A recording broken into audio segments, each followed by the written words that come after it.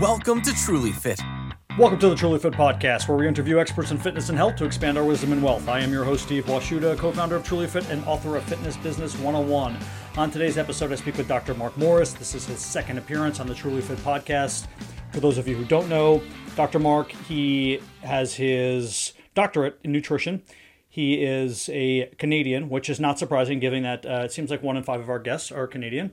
And what he does now really is work with nutrition coaches and health coaches and fitness professionals and help them, I would call it, streamline their coaching process, help them get more clients, and help them understand how to get their clients to their goals successfully through proper scientific principles, but also how to work with clients from a client relations standpoint and a marketing standpoint. And Mark has such a thorough process and a deep understanding of all the different components of wearing the sales hat, of wearing the science hat, of wearing the client relations strategist hat. And we got into what I would call, hence the name of the episode, a really honest client conversation. There are a lot of things that people don't like to talk about in both the nutrition world and the personal training fitness world. Sometimes you don't always get clients to their goals. Sometimes it's really hard to get clients. Sometimes you feel salesy in that process and you don't want to do it. What do you really need to do to get clients? Should you build fast? Should you build slow? We really go down the full spectrum of honest conversations, both from Mark's perspective and my perspective, on struggles that both nutrition coaches and personal trainers have in building their business. We talk about reaching out to family members. Should you do that? How do you do that? Reaching out to former clients of yours. If you feel like that relationship was broken at some point, how do you go about that? Are people doing this? Is this a strategy that you can use to help grow your business? It was a great conversation. At the end, I got to ask 3 or 4 questions that are going to be leading into the next episode. So next episode with Vinny Russo, who is a bodybuilding pro, an IFBB pro, and also a nutrition professional, has his master's in nutrition. And I asked him what I consider 5 frustrating client questions, mostly surrounding nutrition, some surrounding fitness. And I take some of those questions, give you a preview, and I ask them to Mark, how do you respond? Not to us, not to fitness professionals and health professionals who know, but how do you respond to clients who ask questions like, is sugar bad for me? Do I need to cut out all carbohydrates? Can I gain 10 pounds of muscle and lose 15 pounds of body fat at the same time? These questions that clients are always coming to us and asking. And we have to really understand that it's not okay for us to poo-poo these questions and roll our eyes at clients. We have to give them the green light to ask whatever questions they want to at any time and tell them, yes, this is a great question, or why are you asking this exactly? What do you think about this? And then explain it from our perspectives, what's important and what's not important. And Mark gives some great insights and answers to give to your clients potentially when they ask these questions. It was a fantastic conversation. Mark is, I'm not supposed to play favorites, but probably one of my, if not my favorite guests to speak to. With no further ado, here is Dr. Mark. Mark, round 2 here. Thank you so much for joining the Truly Fit Podcast again. For the audience members who didn't get to hear you on round 1, why don't you give a quick, brief background on who you are and what it is that you do in the health, fitness, and nutrition industry?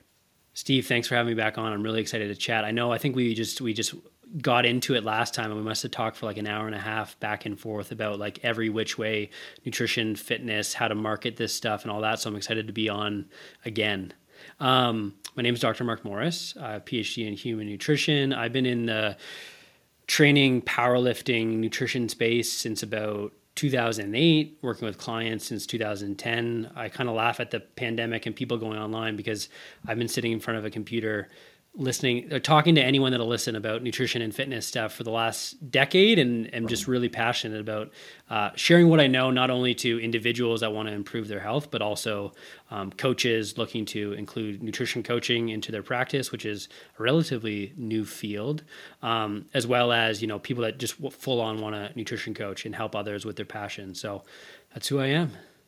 Tell us a little bit about your program. Is it a program that you, let's say, graduate from? It's a certain number of weeks that they go through your course. Is it they have to pass particular tests to go through it? How does your course run from that perspective?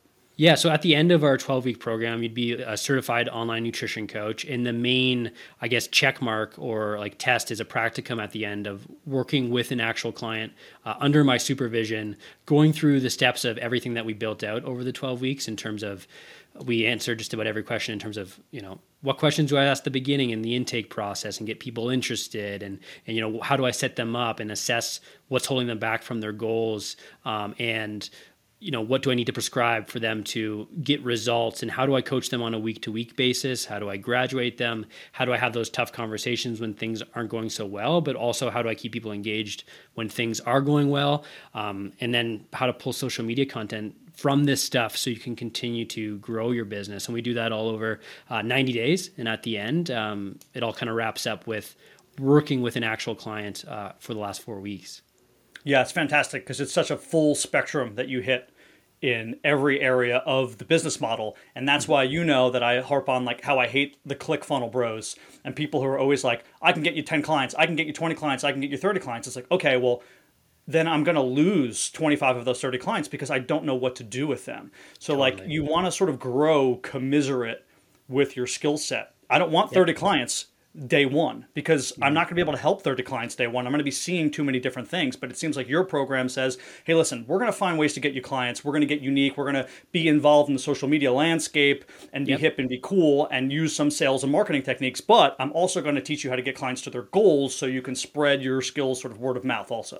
Completely. I think, and again, my programs came from spending 10 years in university and then realizing I still don't really know how to apply this stuff and just accumulating knowledge for the sake of doing it, then being like, oh, like what do I do now? And I know people have a really similar experience, be it, an actual degree or a certification, learning things for the sake of learning them and feeling like, yeah, I learned a lot, but at the same time, I really don't know how to apply it. So we try to step by step take what's important and take action on it. And we kind of laugh at the ClickFunnels bros because they kind of are a bit off-putting and rub us the wrong way. But there is something to be said about taking action and taking the steps and doing that kind of stuff. We also just want to back it up with, okay, we got some interest. We got people curious.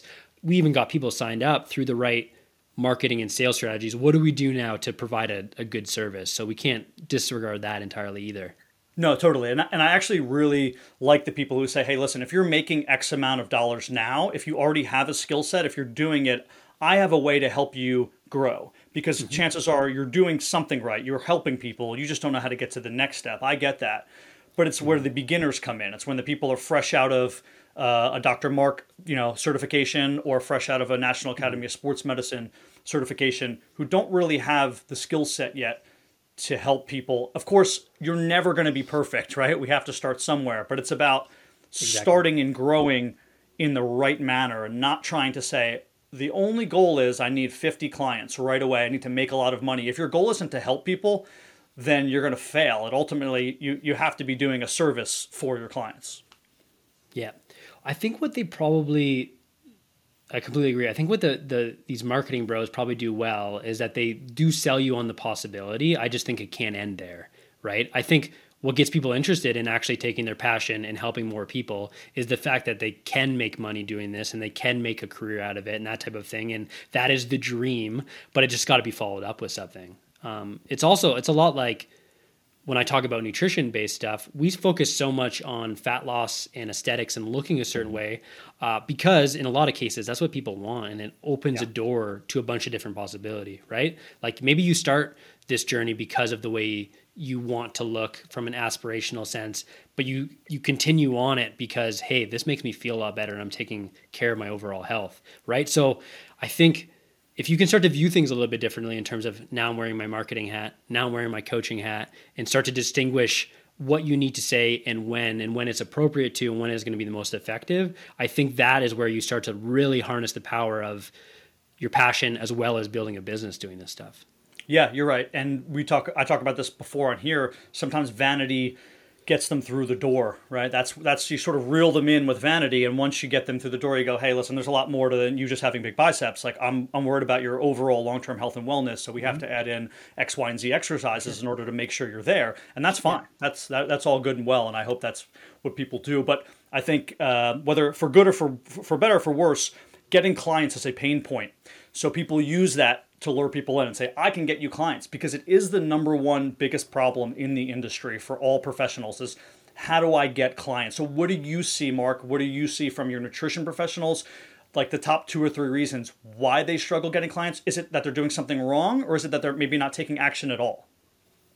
I think one of the biggest things is people, they talk about the things that are important to them and not necessarily what's important to their client, the people they're trying to attract. So if you can kind of think about, let me put myself in their shoes for a second and think about what they're struggling with, what they want, and what they need to hear to open this door, you would start to attract people that want your services, not others in your position. That would be probably the biggest thing. And the reason why I see this in terms of the landscape of different coaches I work with, beginners, intermediates, people with established businesses, people that might have got to where they were in spite of what they've done, which is also a thing that like happens quite often. And we see it even more and more in the evidence-based world, because first of all, evidence-based training and nutrition has done so much to give us a sense of why people get results and what's important and what's not. But at times it's probably been tough from a marketing perspective because people are getting further and further away from what people actually need and want to hear, right? And I think the best of both worlds is opening that door with some marketing-based stuff and then fulfilling on the science-based strategies that are going to get them results. But I think the biggest thing that's holding people back, especially coaches with a more established education background, is that they don't understand what their clients want, which is different. We talk about toning, we talk about motivation. Your clients think that they want to tone and want to look a certain way, and they feel like a lot of times what's holding them back is that they have no motivation. And if you try to convince them that you don't actually need motivation, you've already lost them. Interesting. Yeah, and you're right. I think we look at it from our perspective. And some of us who have been training and working out, personal trainers, let's say, every day, we're looking at things totally differently. We enjoy exercise too, right? We look forward to it. I talk about this all the time. I wake up in the morning. I didn't get to work out today. If I would have run in the morning like I planned to, things got in the way, I would have felt better now, right? So I'm angry that I couldn't work out, where vice versa, you have clients who are dreading it, who hate exercise. And then same thing in the nutrition industry. You have people like Mark, he can't wait to eat this proper meal that he planned for himself, that he went to the grocery store on Sunday and prepared this great meal, where you have somebody else on the other end of the spectrum who's dreading having to eat that salad because they want to eat the burger. And we have to put ourselves back into that place and say, they haven't got past that point where this is enjoyable yet. And I have to explain that to them, that it becomes enjoyable. I actually enjoy eating vegetables. If I go a weekend without eating 30 grams of fiber, I feel like a disaster. I don't know if you're using an example, Steve, but am I talking to like cranky Steve today, or did you did train this morning? No, you're talking to cranky Steve today. Yeah. So Steve was planning on running this morning, and a client was a half hour late to an appointment, and Steve didn't get his run in. So Steve is going to be a little bit cranky. That's fine. It's a pretty good Steve still, all things considered. Yeah. I'm not like, yeah. I like this, Steve. I think that's the biggest thing is that, I enjoy exercise. I like doing these things. I would be doing this stuff with or without a business or any of that stuff. I truly enjoy it. And the people that we're trying to help and reach aren't the same way. And it's finding ways by actively listening and exploring how they feel and what they want to accomplish where we can most effectively reach them. And I think that is overlooked time and time again, is that these people that have a hard time acquiring clients, be it now they're on their own or they're doing their own thing. It's different like if you're in a corporate big box gym environment where maybe leads come to you and you got to be a really good salesperson. That's different, but the people are around you. In this sense, to attract them using social media, we just got to get a better sense of what they want and what they want to accomplish. Yeah, I find that people also don't like to be salesy. I am one of them. And I know that you talk a little bit about this, like how to get around that. I feel that one thing that I say to young personal trainers who say like, I'm being salesy is someone's coming to you or wants to come to you for you to solve a problem for them. You're not necessarily a salesman. You're a fixer. You're trying to fix this problem. You're just giving a little bit of information, letting them know that you can fix their problem. You're bang on. You got to shift that mindset from selling to helping. And you're no longer like, if you don't talk about how you can help them in, be it like a sales way or whatever, they're never going to get that opportunity to work with you. And chances are their lives won't improve. I don't know. Sometimes it's just like tricks to think about, what do I need to do to take these steps to become a little bit more salesy, whatever it is, to get that feedback loop that, this is working and this is helpful and I'm going to help more people. Because if people don't know about me, I'm never going to be able to help people, right? I think that is what's getting, in the way of a lot of personal trainers and nutrition coaches helping more people, is that no one wants to be the best fitness professional that no one knows about. And to do that, like, you need to focus more on these marketing skills, which is communicating how you help, and these sales skills, which is taking people from interested and turning them into, paying clients, so that you can truly help them in the best way possible. I've never had anyone ever come to me and say, Mark, you posted that recipe and it completely changed my life. It's like, no, it happens through them working with me for 3 to 6, 9 months, where we truly can remove the barriers for what's, getting in the way of their health. And the only way I can do that is selling them into something that's going to help them do that. Yeah, it's essentially a job application. That's all you're doing, right? In a way, you can rephrase it like, I'm sending in my resume, and this is my resume. This is how I can help you. And you don't see your resume as salesy. You see your resume as describing who you are, what you can potentially be for the company. That's all it is. It's just your marketing pitch is your resume for individual potential customers. Completely. And I think it's just an opportunity. It's just an opportunity to talk about how we help and what we do. I don't know. I come from a place where I did not like talking about myself. I did not like selling anything. I think I like the outcome of selling, but the process of it was really, really daunting in terms of like, how do I go through it or that? I think one of the things that I've done to overcome it is that I really got to trick myself into thinking, if I don't do this, someone else much worse than me, with less education, less passion, much less equipped to help this person, is going to do it. So why wouldn't it be me? Touche. Yeah. And I mean, that's not really a trick. You're not lying, because that is the case. More likely than not, is somebody else who might have a slightly better sales pitch, but less actionable skills to help the client, is going to reel them in, which then leads the client down this never-ending cycle of then finding somebody else who might also have really good sales but can't actionably help them, and you could have got them 2 months earlier and had them on the right path. Completely. And I think you owe it to them to be able to show up in the best way possible and improve what you're doing as a professional so that you can help more people.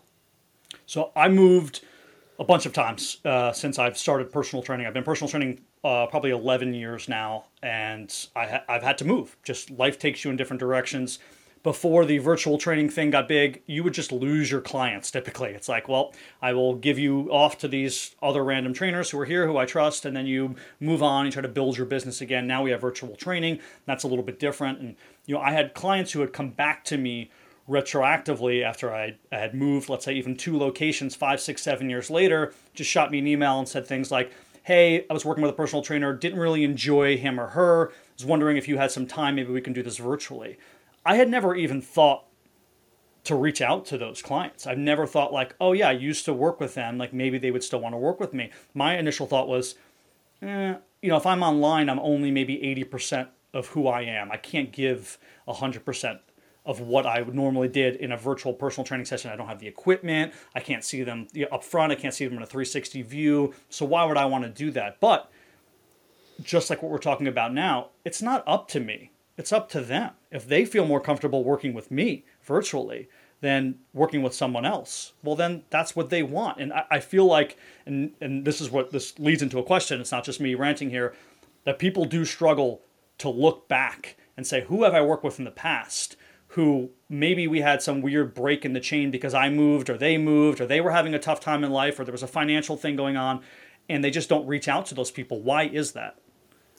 This is such a really good insight and good question. And I think there's 2 things here. Number one, I think the one lesson is that we can't assume what people want. I think when we do that, we shoot ourselves in the foot almost immediately. Be it like another thing, we can talk about industry faux pas and stuff, but I talk probably more about this on the back end of my coaching process and not as publicly as I should. But I have clients that pay me monthly, that don't check in, that they don't follow up. And yeah, I think industry wise, if I was to listen to everyone else, they'd say, you can't take their money. You're not using their service. They're not doing that kind of stuff. It's like, well, first of all, I have no idea where this person's coming from. Maybe them paying me is their attempts to improve their health. It is what it is. if it's not me, someone else is going to take their money, and like it's a thing. It's a thing, and I think we got to think about like what like. I can't assume why this person isn't doing this. I'm going to reach out. I'm going to talk to them. I'm going to cross, my T's and dot my I's and make sure that like if there's an opportunity for me to help them in some capacity, I will. But in other senses, it's like they're going to do things the way that they need to do them, and it's not up to me to decide when it's time for them to finish. When it's time for, if they're being a bad client for whatever reason, that's a different story. But we can't assume why people are doing things, and I think that's the biggest thing is that we got to drill that into our minds. The next thing is that if we think about from a business perspective, anyone watches like Shark's Tank. I'm in Canada. We have Dragon's Den. If you think about business and the cost of doing business, the cost of acquiring a new customer is always going to be one of the most expensive things in your business, both from financially and an energy perspective, right? The cost of acquisition of a customer is really, really tough because you got to get in front of new people. You got to teach them about what you do and why you're the person that will help them and work them all the way up this awareness ladder so they see you as the solution. That's an expensive, time-consuming process that takes a lot of energy. When you have someone that already trusts you, you've already built in all of that through time. There's people that have worked with Steve in the past that already know Steve as the solution for their training problems, where they want to go, the problems that they want to solve. They already know you, that person. And for whatever reason, be it circumstance or whatever it is, they stopped working with you. But they still, in their minds, if that wasn't the case, would be working with you, would still be benefiting from that service. We just need to remind them of that. And in the past, you're like, oh, well, I didn't have online potential or an opportunity there and I couldn't do it, but now you do. And we can reach out to those people because we've already baked in all of that trust, all of that authority, and they're going to be willing to work with us because they've already done it and they have that experience. So that's always an easier process than finding brand new people. Yeah, so many great points there to hit on, and I'm going to go in a little bit different direction and come back to what you just said. But the first thing I thought of too is, with a program like yours, creating awareness also works sort of like horizontally, meaning people underneath Mark also get his brand awareness, which is really great. So sometimes partnering with other people or being underneath the guise of something else helps build that awareness, right? So it could be a certification, could be whatever your learning is, right? If I have a degree from Yale, I'm automatically, that awareness level, sort of that trust level is higher because I have that individual thing. But that like we just talked about, though, also you need to still build that personable connection. They still need to know who you are. And if you've already done that hard client acquisition awareness, both financially and from your energy and efforts on the front end, why do you want to pass that up? You basically, if you're talking 1 to 100, 1 being you've put in no effort, 100 meaning you're putting everything in, you have all of these like clients sitting around in your emails who you already are at like 70 or 80% with. You just got to fill that extra 20. It's so much easier than going out and getting new clients, but people don't want to do it and people are afraid. I've had a lot of clients also, like you said, who came to me once a week for an hour. They ate like shit, they were drinking, they weren't doing the right things, but guess what? They only want to work out once a week for an hour. Maybe that's what their finances are, maybe that makes them feel good in this moment. If it's not me, it's somebody else. So yes, is your goal to lose weight there? No, it's not. But I'm not your mother either, right? I'm not your husband or wife. I'm just your 1 hour a week personal trainer. And for that hour, I am providing my high level energy and effort and my sort of crystallized knowledge over time, and I'm helping you do whatever you have to do. And it's going to be better, in my opinion, than somebody else's 1 hour. And that's all we can do. We can't solve everybody's problems. We need to make a living. Completely. Yeah, absolutely. And I think if you don't take that step and treat it as is, like you're never going to, like, who knows where that could go, as well as like that may be all they need and all they want and all that is there. Like we can't put what we want onto people so much that it like turns them away from the process, and our business will suffer because of it. Do you want to get strategic around existing people, like people you worked with in the past? I have something that I've been using lately to great success. It's called, you don't want to show up to a party empty-handed, right? You don't want to just show up to as an invited guest with nothing to offer someone. When you have someone you've already worked with, you've baked in all this trust, they're probably going to be willing to work with you in the past. Number one, you just need to be present and be top of mind. So reach out to them, but just don't reach out to them thinking like, hey, I thought maybe you'd want to go like get back on personal training, let's do it.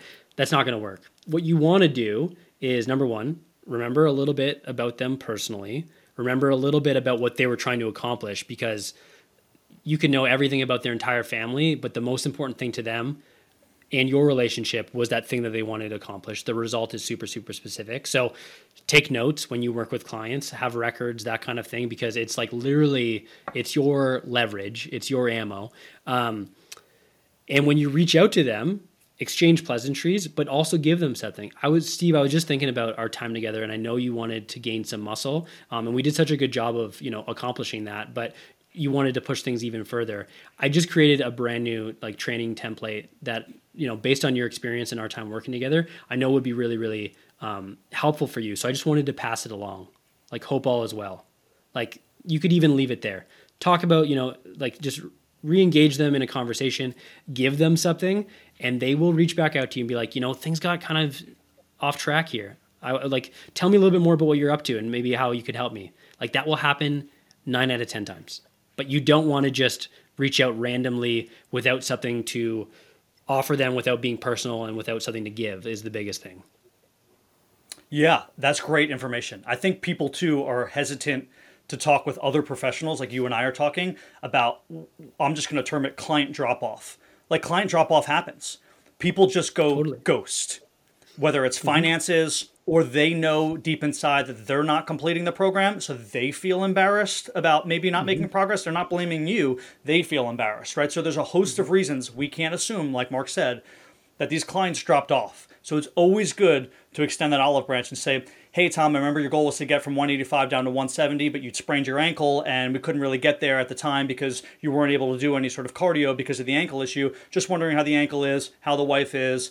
By the way, I'm virtual training, so if you'd ever like to start back up, I can send you my schedule, hope all is well. You're going to typically get these people, and I think people are hesitant to do it. Maybe on both sides, I really feel like it's a psychology thing where you blame yourself for the loss of the client, so you push it out of your head. I don't want to think about it. I fucked up. And they think that they screwed the relationship up because they weren't keeping up with their end of the bargain, and you both just part ways, wherein, no, this is just how it goes. There's an ebb and a flow. You try to quit cigarettes, you try to get on a really good diet, you're going to fail. You're going to take some downturns, and then you got to get back on the horse, as they say. Completely. I think this is so good and such a good conversation. I think it's important to have openly is that number one, 9 times out of 10, it has nothing to do with you. It's financial. They're not in the right place to be able to do on the things that they need to do. And I think good coaching, as opposed to training, good coaching will find a way to make that work. But that's probably a conversation for a different time. But it's usually never about you. It really, really isn't. I think there's also this kind of industry myth that when you work with someone over a set period of time and you release them into the wild, they should be set for life. You've given them everything that they need to know. They know absolutely everything they need to do. They're in this good place. Maybe that's a bit more pervasive in nutrition than it is training, but you've completely set them up for success for the rest of their life, and they should be able to execute on that forever. We need to take a step back and remember the reason why 90% of the reason why this stuff works is accountability and expert guidance. Like it's not the education and the habits. It's the fact that someone signs up to work with you and there's some element of you being a taskmaster involved in it. There absolutely is. And we can't get around that. It's like, you put like a pot on the stove and it boils when you put it under heat. If you take it off the heat, it doesn't continue to boil. It stops. There's there's that element of that when we work with someone. So with that being said, you can't fix people forever, and people are willing and sometimes will come back to you, and that doesn't mean that you've failed them. It just means that maybe there's a new goal to go after, maybe their situation's changed, and maybe they just need accountability and guidance. I've had people work with me for like 7 years straight. We don't focus on much different, but they just appreciate having someone to talk to, someone to set them like on the right path, someone to hold them accountable to what they need to be doing, and it works. And that is one of the biggest reasons why this stuff works, is that yes, there's the accountability piece, and you don't have to have all the weight of the world trying to fix someone and set them on their way and think that they're fixed and then it's all going to be done. It doesn't work that way.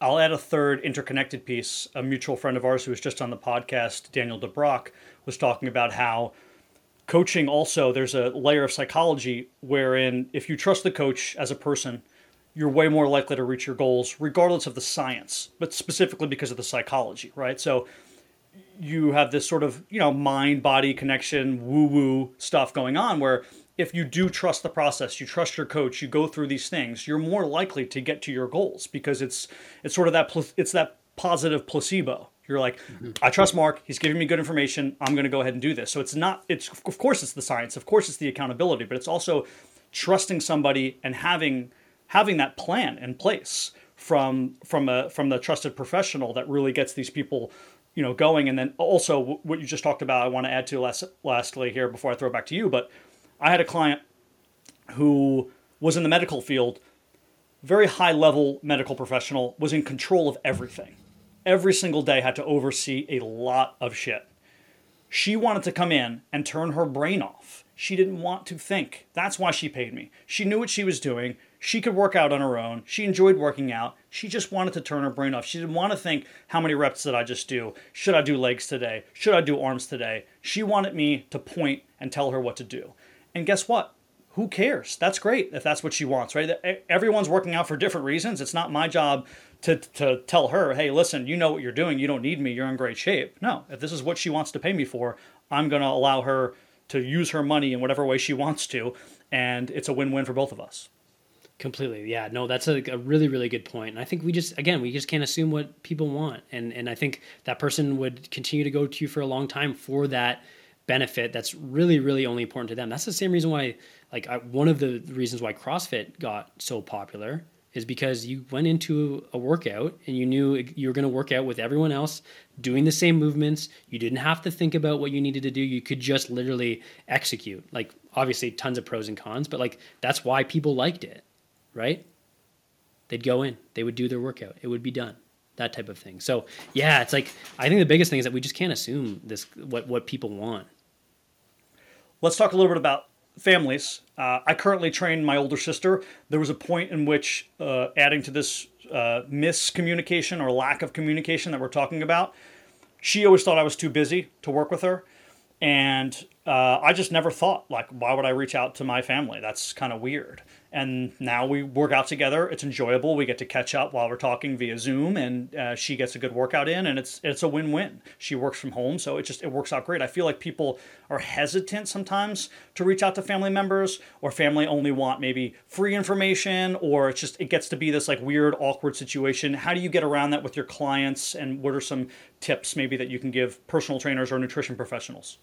Well, I do work with a lot of, in the online space, again, we talked about you need to find people through the social media content that you put out, that type of thing. You're not going to have a bunch of leads coming from you. And I think that's probably a misconception when people go online, is that they think they'll just show up online and people will come to them and it'll work out. In some capacity it does, but in a lot of times you need to do the right things to put yourself out there. A lot of the beginners I work with, though, they need to tap into their social network at the beginning.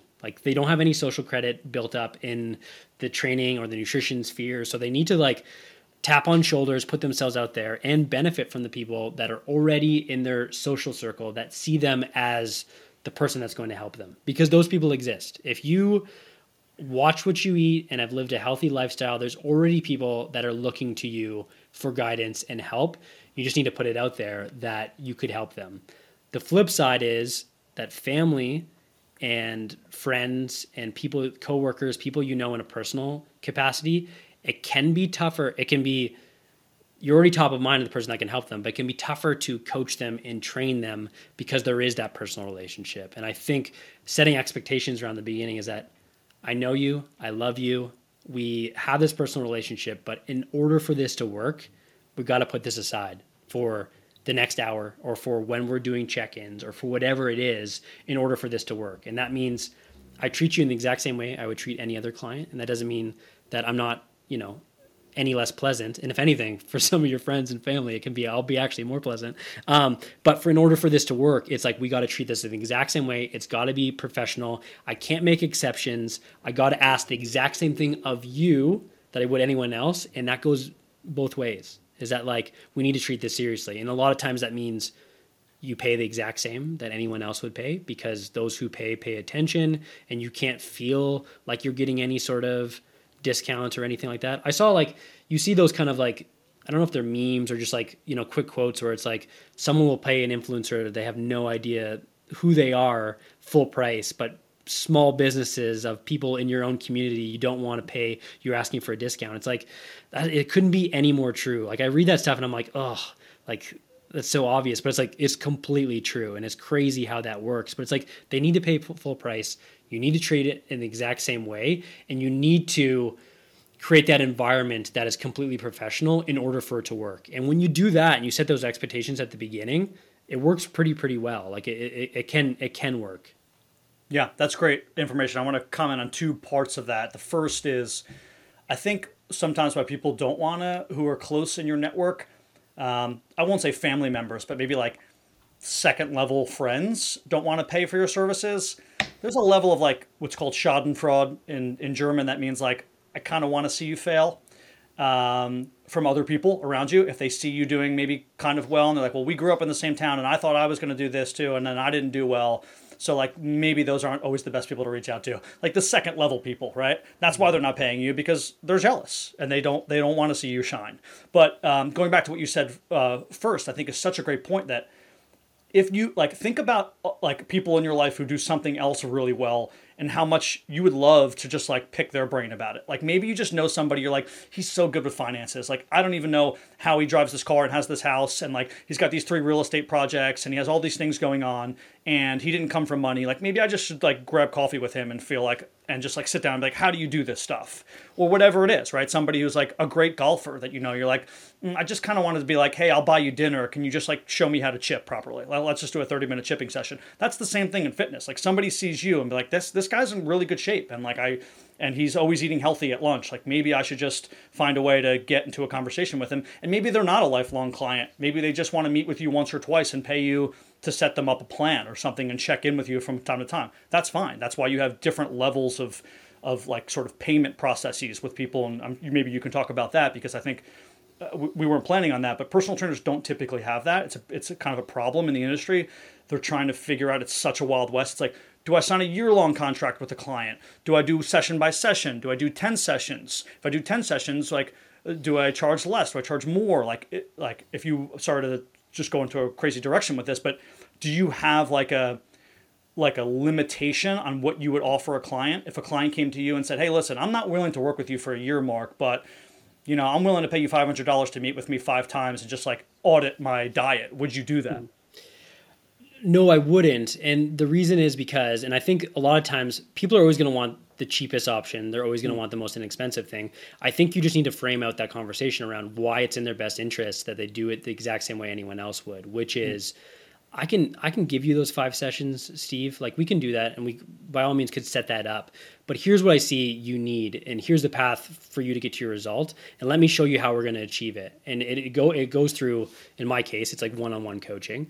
But you got to kind of just like got to like shift it that way, because you know in your heart that those 5 sessions are only going to do so much. Like by all means, if that's what they want, we're not going to convince them otherwise, but I think they need to be led. People need to be led, and they need to be led at the direction around this is the best option and why. And you can do a good job of that if you also show them why it's the path to their result and why maybe that didn't work in the past, because this is a tendency they have just to try to like throw a little bit of money at something to fix it when in reality they need this other thing. So that's the first thing I would do. Talking to the other point around, well, I got a golfer friend who's really, really good at chipping. Like maybe the pro golfer reaches out to someone. I think what we want to do from the beginning is like try to get people just to raise their hands that they'd be interested in the thing that we have. So, on social media saying like, you guys know I'm interested in nutrition and fitness and I've been taking on clients. I actually have availability for a couple people that want to lose, 10 pounds before Thanksgiving. Like if this sounds like, something that you want, just send me a message and we'll chat.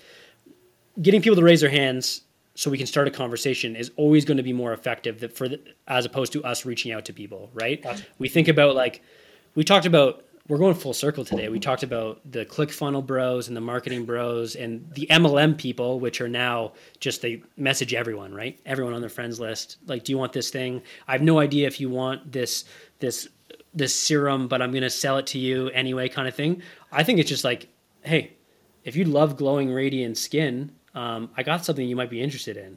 People are like, yeah, like let's talk about it. Just starting a conversation around that stuff. And I think the next thing. There's a psychology behind that too, right? Because if I reach out to you, then I know that I'm invested because it doesn't seem salesy, right? So I'm saying, hey, Mark, solve my problem. I'm doing the work. Yeah. We're just getting people to raise their hands that they want the thing that we could potentially help them with, right? And then we can start a conversation. So in that situation around, we were just talking earlier about I'm fixing up an Airbnb and I had a carpenter over who also happens to be a personal friend. I like any opportunity I have to chat with him and talk about things that I can fix things and he can take me under his wing. Absolutely, I'm going to do it. At the same time, I'm still going to pay him because it's the most effective way for both of our time and me to watch and observe and all that stuff. I think the next thing that's important is that we have a conversation around, well, I know you want to accomplish this. Why don't we talk about what that would look like and show them the path moving forward? And therefore they are now pre-sold on coaching because you've showed them exactly what you're going to do and why you've kind of baked in certainty around they're going to get this certain result. So we just got to have a process in place where it's like, number one, get people raising their hands. Number two, have a conversation around here's what that would look like. Let's talk a little bit more about what a coaching relationship would look like so that you can get this result. And then from there, it's like those are the people from our social circle that are now invested, bought in, and want to work with us in a professional capacity. Yeah.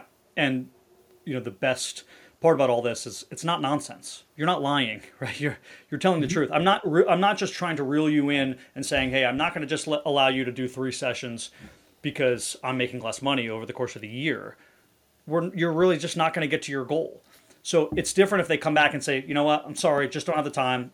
If it's not you, it's somebody else. I have $300. I'm willing to do 3 sessions with you. If you don't want to do it, that's fine. Like if they come back with a strong rebuttal, fine. Then you have to change it. But It is, like you said, it's in our best interest. It's in their best interest to make sure we at least pitch, hey, listen, I get that I can just watch you chip the ball, once or twice or 3 times. We can go through the process and give you tips. But really, unless I'm there with you for the first year, it's not going to take. There's just too many repetitions and there's too much going on, too much movement, too much for me to teach. I just can't show you a video. I can't send you a few things. I've done this a lot. I've helped 30 different people with this one way that I'm doing it. And this is like where I back myself from both a scientific standpoint and from a coaching standpoint.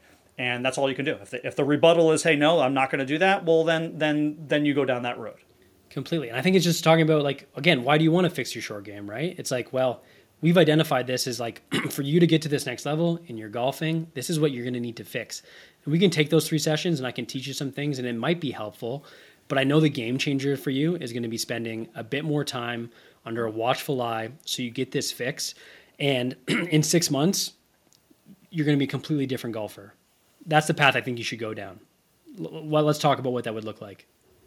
Are you somebody who talks about where people spend money and why it could be spent better? Do you think it shouldn't ever really get to that conversation? I know that some people kind of pitch that as far as like sales and marketing, meaning like, oh, well, how much money do you spend on your phone bill? And how much money do you spend each week when you, buy that extra beer? Do you ever go down that path? Do you think that's cheesy and not needed? What are your thoughts on that?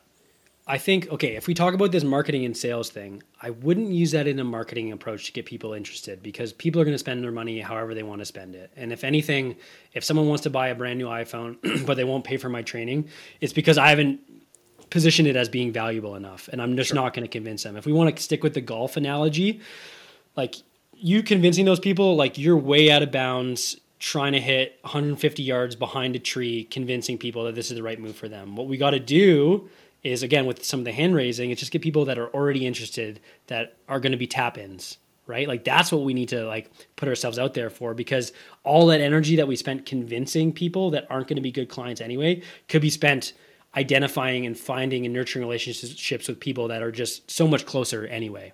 Like you're not that, like it's not good. Now, The flip side is once I sit down with someone, it's funny, sit down with someone. Once I start corresponding online with someone in a conversation around this and they say, well, I'm just not sure about the value here, that type of thing. I want to always have something in place that shows I have the path to results and why it's valuable, as well as that's when I start to overcome some of these objections where it's like cost and value and all that kind of stuff, because they're going to come up right near the end when someone's deciding, should I go down this path? So that's when you start to work in that type of stuff. I don't know if I'd start compare things in their budget, because I don't really feel like that's our place, / I don't think it's that effective.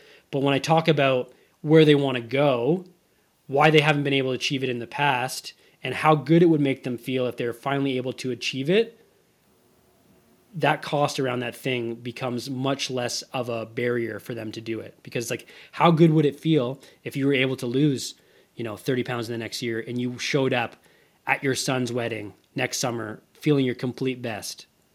That would feel pretty good. It's like, it's probably worth this investment, is it not? It is. Yeah. Good information. This has been great practical information so far on the marketing and the sales. Now we're going to continue that, but I'm going to ask more specific questions around what clients will typically ask someone like you or someone like me. And maybe this has a little bit more science, but maybe it doesn't. I don't know how you're going to respond, because again, Mark has to respond to these questions as a nutrition coach to me, who is not Steve. I am not Steve in this case. I am the general population. So how Mark would respond to me in this question is different than how we would respond to the general population. Clients ask this all the time. I'm sure they ask it to you. How do you respond to them? Not how you respond to me. Is fruit bad for me? That's what the client asks you when they sit down and they're going over their sort of diet regimen. They're talking about food. How do you respond to them? It's a great question. I think that the biggest thing with frequently asked questions and questions that people ask, I think it's always an opportunity to, number one, obviously answer the question. We're not going to disregard it entirely, but it's always an opportunity to clarify what's most important in this process. So I always bring it back to either if things aren't going well and they're worried about something that is kind of minute, not a big influencer in their process, always bring it back to the thing that matters most. So it's like, that's such a good question. I know there's a lot of buzz around, like, should you be eating fruit and is there too much sugar? Because it does have sugar in it. Absolutely. I think it's like one of those things where it's like, for the amount of activity you're doing and your goals, and we've set you up on this plan, there's no reason why you can't consume fruit. It's not inherently fattening. You're controlling the things right now that are going to allow you to reach your body composition goals, and those specific foods within that aren't going to matter as much as you sticking to those overall food levels that we prescribed. Now, within that, fruit, one of the best things that you can do to consume based on your carb allotment, and I would encourage you to do it probably around like 2 to 3 servings per day. You don't need to be worried about this.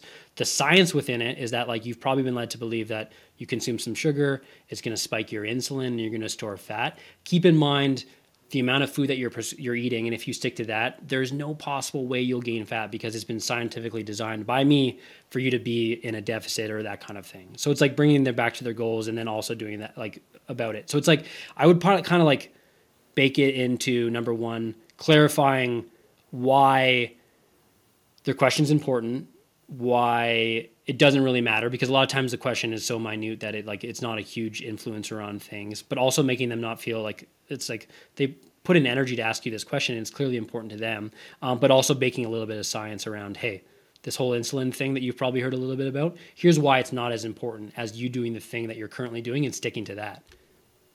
I love that answer. And I love how you said specifically, yes, you want to answer the question. You don't want to make the client feel as if they asked a dumb question or that you're trying to avoid it. But it's also important to somehow bake it in that ultimately we have a goal in mind. And this is sort of a minute question that doesn't really affect our goal that much. And I can't think of the perfect fitness analogy, but sometimes I have small things where clients are like, well, we're doing pull-ups. How come we're doing this grip instead of that grip? It's like, well, okay, maybe I'm recruiting bicep a little bit more if I'm going sort of supinated underneath grip. But ultimately, like, we're just trying to work on your back muscles. That's really what we're doing here. And if, this is the grip we want to use because it's a little bit easier for you, it's not a big deal, right? We're not, that's, if your goal was to do 4 pull-ups, we're going to get you there this way. Don't necessarily worry about the grip right now, but I will still explain it to you so that you know that I'm the professional, I know what's going on, and that it's not a dumb question, but here's our sort of macro goal, and we need to zoom back out and look at that and trust that this is what we're doing in the process.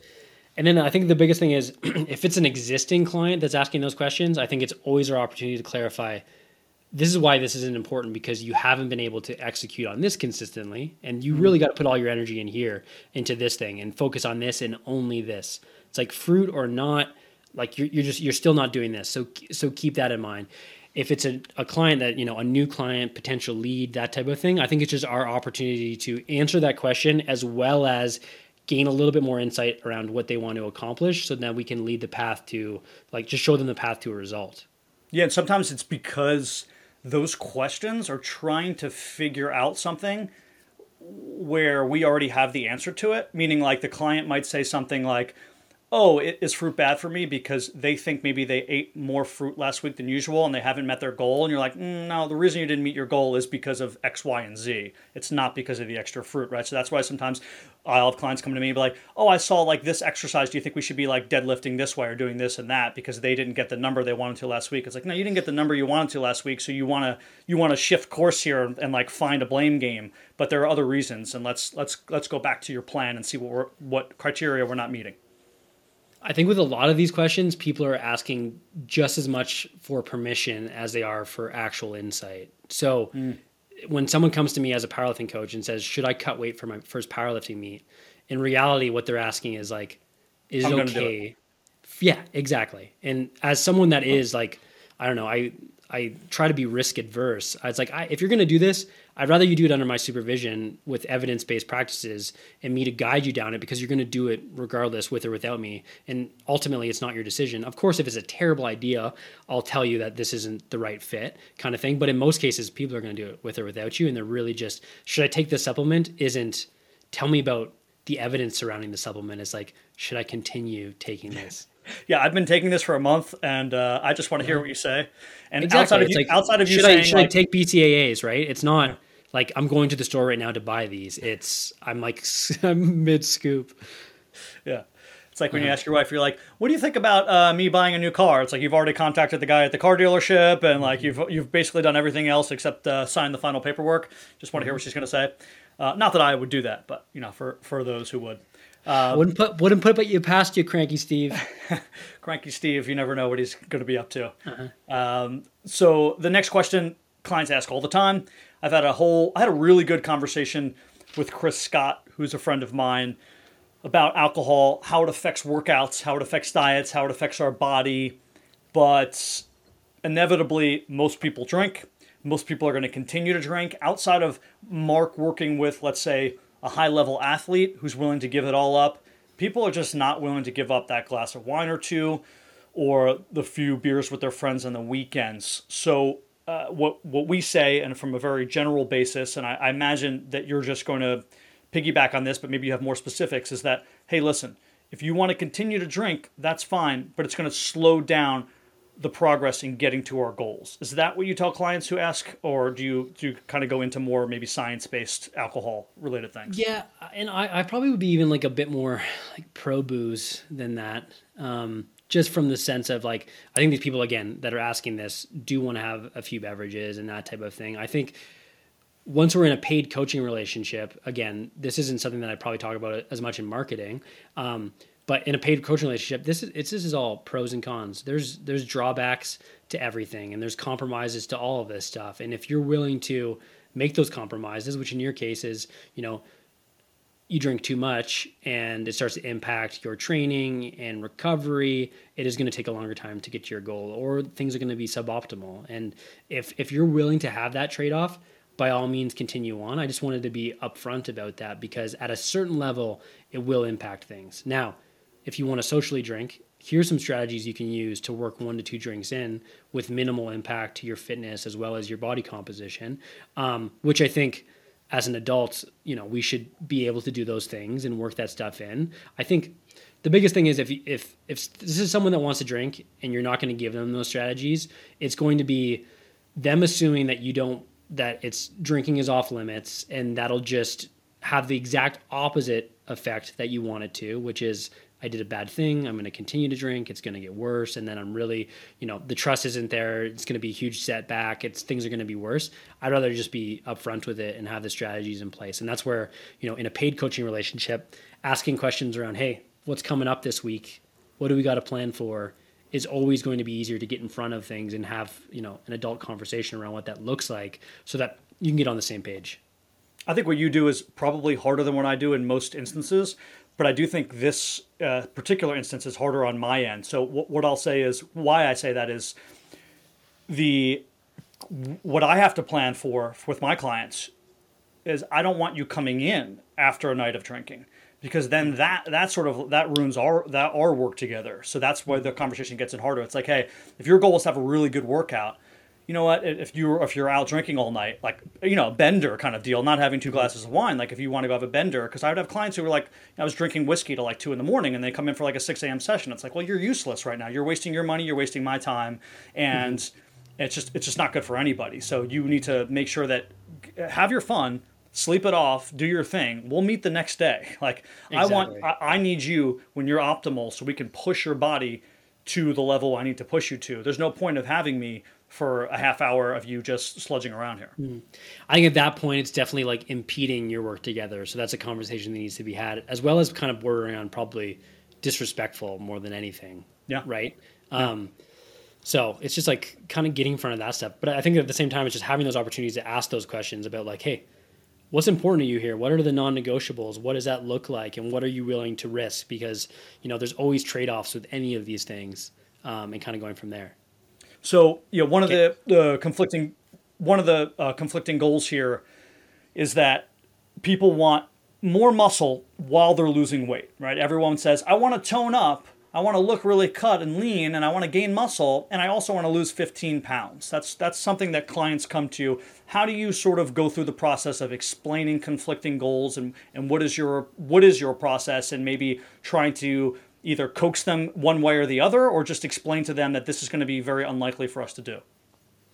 I think actually even the science around like, can you do both at the same time is catching up a little bit. I think for sure, if you want meaningful results when it comes to body composition, you should go in one direction or the other. It doesn't need to be extreme, but you need to be investing your energy, your eating, and like the environment to either gain muscle or lose fat, or just stay the same. If you stay the same and slowly try to recomp, the meaningful results are just going to be much less in either direction, right? We don't see them as often. It's just like very, very slow and steady. For most individuals, it's best to periodize this stuff and think about, okay, let's head in this direction and focus on that and kind of go from there.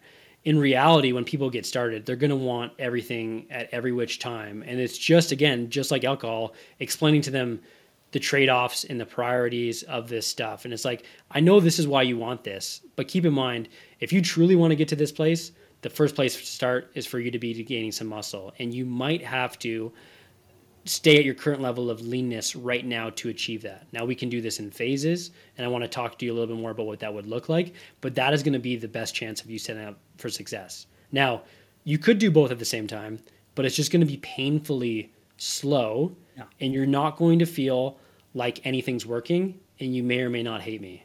And that doesn't sound like a good way for us to work together. So let me show you kind of what this would break down and look like roughly, because things change and timelines change, but that is going to be your best chance of success. And that's why I would encourage you to go that direction. That's a great answer. And I think, honestly, Mark, it's one of the biggest, most difficult questions that personal trainers deal with, because everybody wants that. And it's such a pain point. And obviously, we don't always handle their nutrition. But if you do have someone who's a nutrition coach and a personal trainer, it's also hard to say, hey, listen, you just like yell at them, like, you're not eating enough. Like, we can't do this. You can't be having 1,300 calories if your goal is X, Y, and Z. And I find it a pain point that I've dealt with in the past, and that a lot of other personal trainers deal with when working with clients. And I think that's a good way to describe it, and just say, hey, listen, your progress is going to be slow, little to nothing if you go about it this way. You're not going to like me. It's going to be a weird relationship. You just have to trust me, and we have to sort of figure out what's more important to you, go one angle, and then sort of work around. We'll get to your goal. It might take 4 months, but if we get to your goal the way you want, it's going to take 9 months, and it's not going to be fun.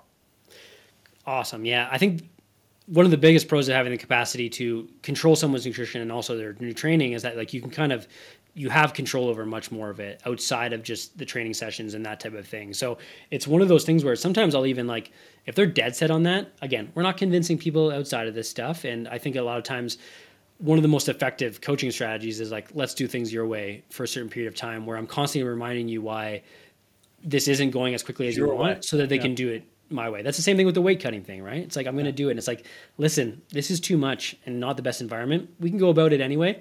And I'm going to do my best to set you up for success, but I really wouldn't do it. Again, the decision's up to you. We go down it. You're looking at this, 18-year-old kid sitting down at a powerlifting meet, looking completely zapped and dead. And you're thinking, you see what I'm saying?